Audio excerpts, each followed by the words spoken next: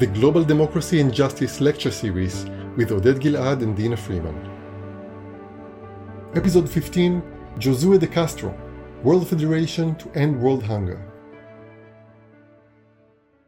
This lecture looks at the life and thought of another important world federalist thinker, Josue de Castro from Brazil. De Castro was a doctor, scholar, activist and parliamentarian who dedicated his life to addressing the problem of hunger. In the early 1950s, he was the chair of the Council of the United Nations Food and Agriculture Organization, the FAO, but came to believe that only a radical reorganizing of the international system into a more just and democratic global order could ever truly solve the problem of hunger in the world. De Castro was born in 1908 in the town of Recife, the main town of Pernambuco, which is one of the 26 states that comprise today's Federation of Brazil. That area in the northeast of Brazil was one of the poorest areas in the country, and many of its inhabitants were descendants of the African slaves that had been trafficked during the colonial Atlantic slave trade. De Castro himself was born to a middle-class family of mixed European and indigenous Indian descent, and while relatively wealthy in the local context, he grew up very sensitive to the issues of race and poverty and ultimately of hunger. His father was a small cattle farmer selling milk to the local markets, and his mother was a teacher in the local school. They separated when Josue was just 4 years old, and he was mainly brought up by his mother.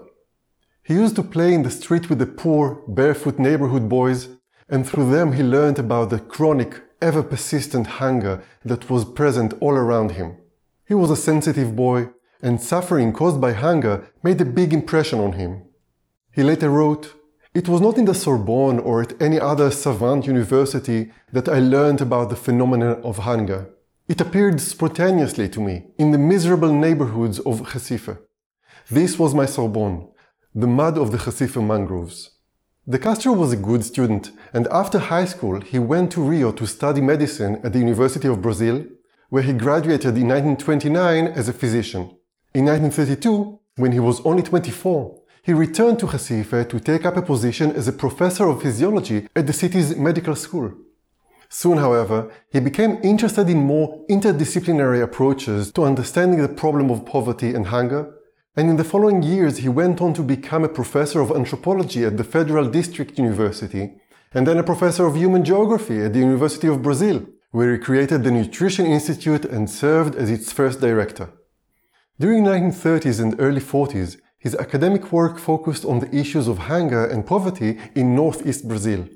He spent time talking to people living in poor communities and sought to understand both the profound impacts of hunger and the social and political factors that enabled and created it.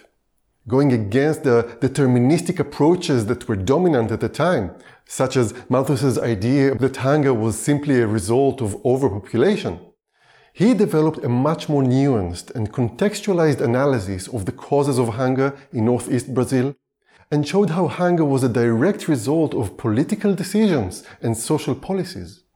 Alongside his academic studies, which quickly made him one of Brazil's leading experts on food and food policy, De Castro sought also to engage in practical political activism to reduce the appalling hunger that he saw all around him. In 1933, he chaired a municipal committee in Recife, which carried out the first major survey of poor people to be conducted in Brazil. In 1935, he became involved in the campaign for a minimum wage, and later he co-founded and directed major associations that studied and campaigned for food security. In these years, he was also invited by the governments of several other countries to study their own problems of food and nutrition, including Argentina, the United States, the Dominican Republic, Mexico, and France. In 1946, he published his first major book, The Geography of Hunger. This was a groundbreaking work which brought together his research about the political aspect of hunger in Brazil. He argued that the terrible poverty and the lack of access to clean drinking water and adequate food that affected most of the Brazilian population was not inevitable, but the result of a particular economic model that perpetuated shocking poverty and inequality. His book had a huge impact in Brazil and triggered a nationwide debate on the problem of hunger and poverty as a social and political issue. Based on his diagnosis of the hunger problem, the first collective food services were created, the school meals program was established, and programs through which employers paid subsidies for workers' meals were created. The book also led to the growth of his international reputation as a world-leading expert on hunger, food and nutrition, and to the beginning of his involvement with the newly established United Nations Food and Agriculture Organization, the FAO. In 1947, he became a member of the FAO's Standing Advisory Committee on Nutrition and began to take part in high-level international discussions about world food policy and how to eliminate hunger. His experiences at the FAO led him to turn his attention to the situation of world hunger, and in 1951, at the age of 43, he published his next book, The Geopolitics of Hunger. This book was a wide-ranging scholarly tour de force looking at the causes and consequences of hunger across the world as a whole, and suggesting radical new paths towards a world with no hunger. The book was soon translated into some 25 languages and became widely read around the world, setting Castro as an international expert on the issues of food and nutrition. The first section of the book set out a detailed description of what hunger is. He looked at not just total hunger, which is the lack of sufficient food in general, but also specific types of silent hungers, where there are deficiencies in specific nutrients or vitamins in the food that people do have. In each case, he explained how the particular hunger influenced human physiology and had profound impacts on human functioning, physically, cognitively, and socially.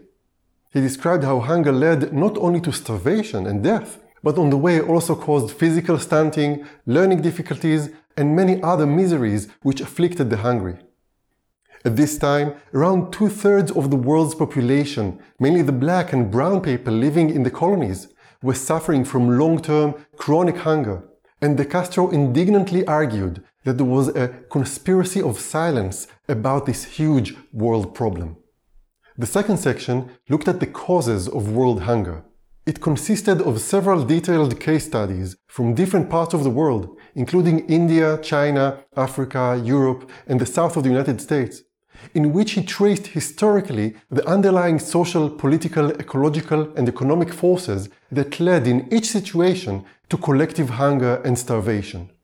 These detailed studies often yielded surprising results that went against the conventional wisdom of the time. For example, he convincingly showed that the African diet used to be far more varied than it had become in the 1940s, and he provided detailed data about African tribes who had shown no signs of malnutrition when they had lived according to their traditional way of life, but, and I quote, "As soon as they go work in the factories and take up a diet under European influence, typical deficiency diseases begin to destroy large numbers of them." In another example, he showed that the rising of vitamin B deficiency in Amazonia during the rubber boom was due to the shift in eating habits from traditional fare to canned European food. Putting these and many other detailed case studies together, he argued that the high rates of hunger in Africa, Asia, and Latin America were not due to general backwardness or overpopulation, as was commonly thought, but were rather the direct result of European colonialism and imperialism. European colonialism had destroyed many well-integrated and flourishing societies and reorganized the global arrangement of productive agriculture in a way that suited European interests. It had created large landholdings and single crop cultivation, diverted land use from food production for local consumption to the production of cash crops for export, and led to a massive exhaustion of the soil and ecological destruction in the search for quick profits. The result was that food was systematically sucked out of the colonies and sent to the colonizing powers. While the colonizers enjoyed a rich and diverse food intake for a low price, the majority of the world's population in the colonies suffered hunger, starvation, and misery. In making this argument, he was seeking to refute the idea promoted by Western scholars, such as Malthus, that hunger was simply the result of overpopulation. Instead, He put forward a very detailed and convincing analysis that showed that in fact it was the other way around, that overpopulation was the result of hunger. Yes.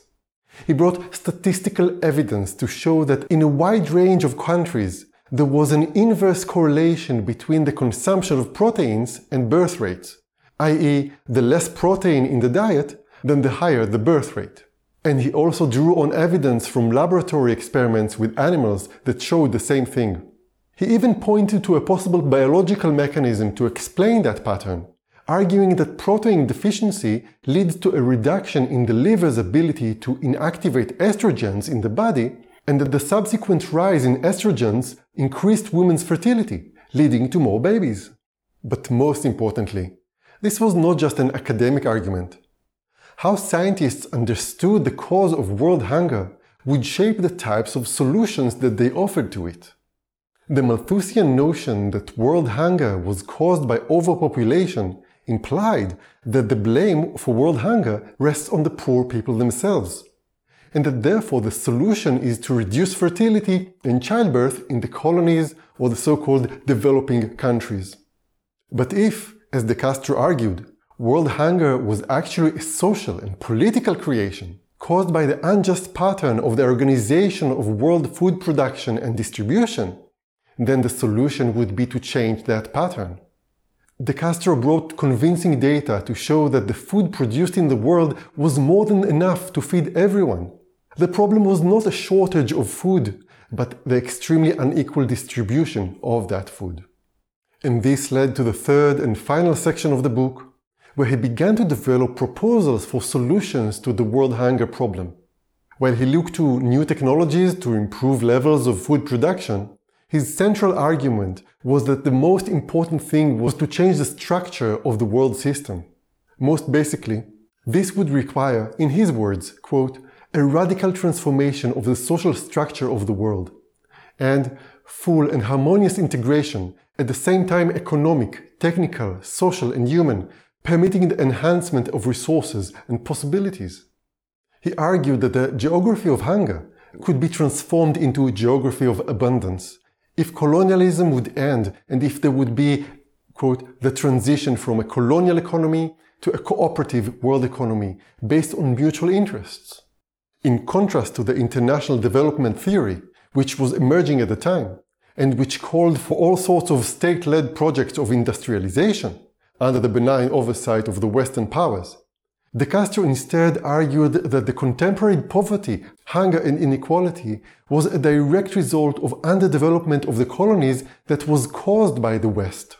Instead of development, he called for, quote, the collective emancipation of humanity, such that all the areas of the world would be integrated into one global system, based on cooperation, mutuality and reciprocity. In this way, global food reserves could be spread more evenly over the planet, with food surpluses from rich areas being transferred to poor areas, such that everyone would have a healthy and balanced diet and no one would suffer the misery of hunger. He thus argued against agricultural nationalism and the competition between states for power, wealth and food, and instead he called for a more humane economy, one that served to benefit all of humanity rather than to amass never-ending wealth for the few. And finally, he believed that hunger was one of the main causes of war, and thus he also saw that evening out the world's food consumption and eliminating hunger was crucial to reach world peace, which was a major concern at the time in the aftermath of World War II. But while many peace activists in the West focused on disarmament as the way to world peace, de Castro called for a deeper look at the root causes of war and argued that creating a more equal world where no one was hungry would remove many of the key drivers for war and thus be a far more effective way to bring about peace. As he wrote, and I quote, "We will never achieve peace in a world divided into abundance and deprivation, luxury and poverty, waste and hunger. We must put an end to this social inequality." This book, on top of his years of academic study and activism, solidified de Castro's reputation as a world-leading expert on food and nutrition and led to his election in 1952 as the chair of the Council of the United Nations Food and Agriculture Organization, the FAO.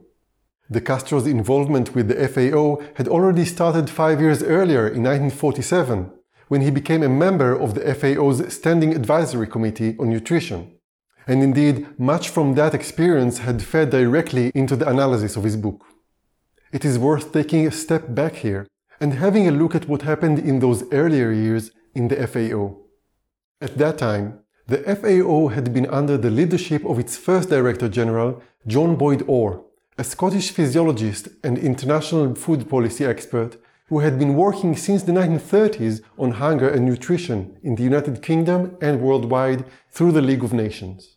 In the 1920s and 30s, in the aftermath of World War I, food supply had been a very serious issue, and there had been a growing sense that the food system needed to be managed globally. Arthur Salter, who had been head of the economic department of the League of Nations at the time, had even proposed the creation of an international food board, which would prevent price fluctuations on world markets through the purchase and sale of food commodities and would balance regional deficits in distribution via prompt aid shipments. Boyd Orr had been much influenced by these ideas, and when he took up the leadership of the new FAO in the years after the Second World War, when again hunger and starvation were becoming massive global problems, affecting not only the colonies but also Europe, he drew on these ideas and developed them further as he sought to make the FAO into an organization that would abolish hunger for everyone, everywhere. In 1946, he developed a proposal to establish a World Food Board, which would have the power to stabilize the prices of agricultural commodities on world markets, to establish a world food reserve adequate for any emergency that might arise through crop failure in any part of the world, and to fund the distribution of agricultural surplus from producers to those countries urgently in need. According to Boyd Orr, the World Food Board would dampen social unrest, stabilize world prices, double the food supply, and eliminate world hunger. The activities of the proposed World Food Board would mean that food-deficient countries would receive low-priced food, relatively high and stable prices for agricultural goods that they export, and the necessary credit to expand food production for both internal and external consumption. The overall result would be a global management of the food supply and thus the abolition of hunger. Boyd Orr's proposal had received enthusiastic support from the scientists and experts involved in the FAO, including De Castro. But when it was presented to the member states at the first FAO conference in Copenhagen in 1946, the reception was much more mixed. While several governments in Europe, Asia, and Latin America expressed support, the governments of the United States and Britain were strongly against. Britain did not want to lose its cheap food imports, and the United States preferred to build its political and economic dominance in the world economy through bilateral agreements, conditional aid, and power politics. Boyd Orr spent the next 3 years trying to rally support for his plan. But Britain and the United States consistently blocked it, until it became clear that it would not pass. Frustrated and deeply disappointed, Boyd Orr had resigned in 1948. By this time, the FAO's only contribution to alleviating world hunger was providing some technical assistance and publications of some statistics. As Boyd Orr bitterly put it, the hungry people of the world wanted bread, and they were to be given statistics. From his position on one of the FAO's advisory committees, De Castro had seen firsthand the geopolitics of nutrition and hunger being played out. He supported Boyd Orr's World Food Board proposal as a rational and just way to eliminate poverty and hunger and rebalance the deeply unequal world. He too was deeply angered and frustrated when he saw how the rich countries would reject a scientifically rational plan to abolish world hunger in order to maintain their own narrow self-interests. The two men shared a very similar vision for a just and equitable global food policy that would eliminate hunger and thus also war. In 1952, Boyd Orr wrote an enthusiastic foreword to the English edition of De Castro's book, saluting it as an intellectual instrument for, and I quote, saving our civilization from perishing in a third world war. But being younger and earlier in his career than Boyd Orr, De Castro was not yet ready to give up on the FAO. In 1949, after Boyd Orr had already left, De Castro has supported another FAO initiative to create an international commodities clearinghouse in order to control the purchase and distribution of food.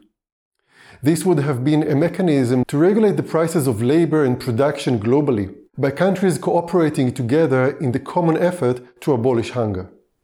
But again, the governments, and especially the rich governments, had refused to set up such a body, and instead created the much weaker Committee on Commodity Problems, still active today in the FAO, which is strongly dominated by the interests of the US government and multinational corporations. Both the idea of a World Food Board and the idea of an international commodities clearinghouse drew on ideas of Keynesian economics, which were dominant at the time.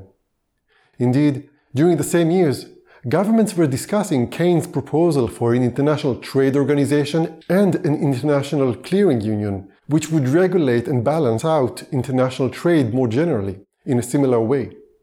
But these proposals too had been vetoed by the United States, who wanted to fashion the post-war world order as to consolidate its power as the new hegemon. And so in 1952, when De Castro took up the role as chair of the FAO Council, it was already clear to him and everyone else that the FAO had no powers of its own, but was almost completely dependent on the agendas of national governments, and particularly that of the United States. Nonetheless, De Castro tried to further the interests of the world's poor in the developing countries and argue for food policies which would reduce, if not eliminate, hunger. Less radical and all-encompassing than the proposed World Food Board or the proposed International Commodities Clearinghouse, he suggested the creation of an emergency food reserve, which would be able to provide food to starving people in crisis situations. But like all the previous initiatives, this one also was blocked by Britain and the United States, and eventually De Castro too left the FAO in frustration. Seeing the lack of decision-making power that scientists and scholars had in international politics, in 1955 he moved from academia into politics, becoming a parliamentarian for the Pernambuco state of northeast Brazil and sitting in the Brazilian Chamber of Deputies. That same year, he attended two major conferences that would have a big influence on his future thinking and activism. In April, he attended the Bandung Conference in Indonesia. As European imperialism was beginning to indeed come to an end, at least in its direct form, many of the leaders of the newly independent countries from Africa and Asia were starting to think about how to collaborate as a bloc and how to work together to change the global system into one that was more equal and just. The first major meeting took place at Bandung, and this conference later led to the formation of the non-aligned movement. This was the group of countries, De Castro thought, that would be able to lead the movement to transform the world system. And it was here that he personally met several key leaders, including Nehru from India, Nkrumah from Ghana, Sekou Touré from Guinea, and many others. Later that year, in July, he attended the 7th Congress of the World Movement for World Federal Government, which would later become the World Federalist Movement, or WFM. It was presumably his friend and colleague, John Boyd Orr, who served as president of that organization from 1948 to 1951, who encouraged De Castro to come to that Congress and get involved in the movement. Boyd Orr's bitter experience in the ineffective and unjust international system led him to conclude that the only way to truly eliminate world hunger and to bring about world peace and justice was to create a democratic world federation. Only such a supra-national institution, he reasoned, would be able to make and implement global policy without being subjected to the national interests of powerful states. In 1949, Boyd Orr received the Nobel Peace Prize for his lifelong activities to promote more equitable world order. And in his speech he said, and I quote, "We are now physically, politically and economically one world, and nations are so interdependent that the absolute national sovereignty of nations is no longer possible. However difficult it may be to bring it about, some form of world government with agreed international law and means of enforcing the law is inevitable." These ideas resonated strongly with De Castro's own experience in the international system, as well as his own ideas about world integration and world emancipation, and took them to their logical conclusion. And so De Castro began to get involved with the world movement for world federal government and also with the World Association of Parliamentarians for World Government. In 1957, he published The Black Book of Hunger, a short manifesto setting out again his vision for how the world could be free of hunger. In this manifesto, he was now more clear that the way to bring about a just and balanced world food system required a system of supranational governance, a democratic world government that would have powers over and above that of the national governments. Describing the United Nations and the FAO, he writes, "Their decisions depend on assemblies of national delegates who place egoistic national interests above the higher interests of humanity. To resolve a problem of such a scope, something more is needed than an international organization. We need a supranational organization freed from those sterilizing injunctions of what is called, without much basis, the national interest of each country. We would need to organize a world government."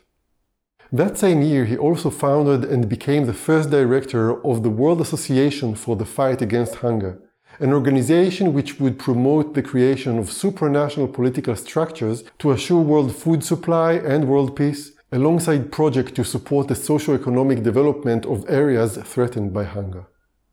In 1962, he moved from national politics in Brazil's parliament to international politics as Brazil's ambassador to the United Nations in Geneva. Now, as a government representative rather than a scientific expert, he occupied a different position within the United Nations system with different possibilities and different limitations. In his new role, he spoke up for the developing countries and allied Brazil with countries in Africa, Asia, and Latin America during policy negotiations. However, just 2 years later, in 1964, there was a military coup in Brazil, and suddenly he found himself deemed a subversive person and all his political and civil rights revoked. And thus, at the age of 56, he went into exile in France. Establishing himself in Paris, he returned to academia and to activism. He taught human geography at the University of Paris in Vincennes, a hub of leftist intellectuals, where he worked alongside other radical scholars such as Foucault, Deleuze, and Lyotard. Most of his energy, however, was now devoted to more activist endeavors. He founded the International Center for Development, an independent think tank focusing on alternative forms of development and geopolitics from a third world perspective, and became increasingly active in movements promoting global democracy and world federation. He corresponded with several leading world federalist thinkers, including Bertrand Russell, Leopold Senghor, and Jawaharlal Nehru, and became increasingly convinced that world peace and justice could not be brought about through the contemporary international system in which governments compete with each other for their own self-interests, and would only be possible if all the states united into one integrated global system with supranational government directly and democratically accountable to the world's people. He got more involved with several world federalist activities and movements, most notably the Movement for a People's Congress. In 1963, on the fringes of a World Federalist Movement meeting in Brussels, de Castro, along with other activists such as Jacques Savary and Jean Hassler, launched the idea of a People's Congress to draft a world constitution, as a radical step towards bringing about a democratic world federation. Most of this group were connected with the International Registry of World Citizens, an organization which worked to create a register of people who declared themselves to be world citizens, that had been started by Gary Davis in 1949, and had since grown to include almost 1 million people. The group were well aware that there had been several previous attempts to organize similar World People Conventions, building on the ideas of Rosika Schwimmer and Lola Maverick Lloyd in 1937, and including British MP Henry Osborne's attempts in 1950, but despite the difficulties, they felt that it was the only way to bypass the two great barriers to the rise of a democratic world order, which were the dysfunctional and undemocratic United Nations system and the dynamics of the Cold War. While many people in the wider World Federalist movement still believed that the best route to creating a world federation was through reforming the United Nations, de Castro, with his years of experience in both the United Nations and the FAO, felt that this would never happen, and that instead of waiting for national governments to act, it was imperative for citizens to take matters into their own hands. And so in 1966, the People's Congress launched the Declaration of 13 World Citizens, a short manifesto calling on people to declare themselves world citizens and to participate in the election of delegates to the People's Congress, which would draft a world constitution. The declaration was signed by 13 eminent people, including Josue de Castro, John Boyd Orr, Bertrand Russell, Shinzo Hamai, the former mayor of Hiroshima, Linus Pauling, Nobel Prize laureate in chemistry, Ivan Supek, Yugoslavian scientist and peace activist, and various other Nobel Prize winners. The full text of the declaration reads as follows. In the absence of supranational law, nations are obliged to resort to force to defend their interest. The consequence is war, voluntary or accidental. And war, since the splitting of the atom and the development of bacteriological weapons, becomes the absurd final solution, the genocide of the human race. Without world institutions able to assure the fundamental needs common to all, man is helpless. 2/3 of humanity suffer from hunger while immense riches are wasted. At the same time, scientific and technical progress make it possible to organize a world community of peace and abundance, where fundamental liberties would be guaranteed to individuals, peoples, and nations. So why this contradiction? Because governments, blinded by their duty to put national interest above everything, far from accepting the necessary changes, sometimes even hinder the work of international institutions created to defend universal peace and to serve mankind. Only the people of the world, every one of us, can save the situation. The first simple but effective step we ask you to take is to register as a world citizen, as we have done. If enough of you answer our plea, we will take the second step together. We will organize on transnational basis the election of delegates whose duty will be to defend the individual, to voice the needs of the people of the world, and finally, to devise the laws for peaceful and civilized world. In the following years, many people responded to this call and registered with the group as world citizens, and de Castro and his colleagues set about organizing a transnational world election of delegates to the People's Congress. The idea was that this would take place in phases, with elections selecting 2 candidates every few years. In 1969, the first elections took place. Some 10,000 people distributed across 87 countries sent in their postal votes to choose the first 2 delegates to the People's Congress. Josue de Castro was chosen as one of the first 2. Since then, the People's Congress had organized several more transnational elections, and the organization has expanded and changed its initial approach, adding also a consultative assembly to bring together world citizens organizations, and eventually focusing mainly on promoting the idea that the People's Congress should transform into a democratically elected world parliament, which could then make world law and build supranational world institutions. Whilst it hasn't succeeded in its original aims, it has succeeded in developing a large transnational network of world citizens organizations, mainly across the French-speaking parts of the world. De Castro died in 1973, a few years after that first election, at the age of 65. Throughout his life, he worked tirelessly to bring an end to world hunger, as a scholar, as a politician, and as an activist. Building up from detailed local studies of particular situations of hunger to working at an international level in the United Nations and the FAO, he came to see that hunger was a social problem, created by the political structures of the world and the way that they shaped agricultural production and distribution in the interests of the rich and powerful. And thus he came to the conclusion that the only way to eliminate chronic, long-term hunger was to transform the world system into a democratic world federation, so that democratic supranational bodies could implement policies that would ensure that everyone in the world would have enough to eat. His ideas are still deeply relevant for our world today, where millions of people sadly still go hungry and malnourished, and where the United Nations and the FAO remain dominated by the interests of the United States and other Western countries, now exacerbated even further with the involvement of huge transnational food and seed corporations. Today the West has a problem of obesity, while the developing countries continue to struggle with hunger and malnutrition. To end this scandal, we need to return to the ideas of Josue de Castro and of his colleague John Boyd Orr, and create supranational institutions which will act according to the will of the world's people and not just the corporations and the elite.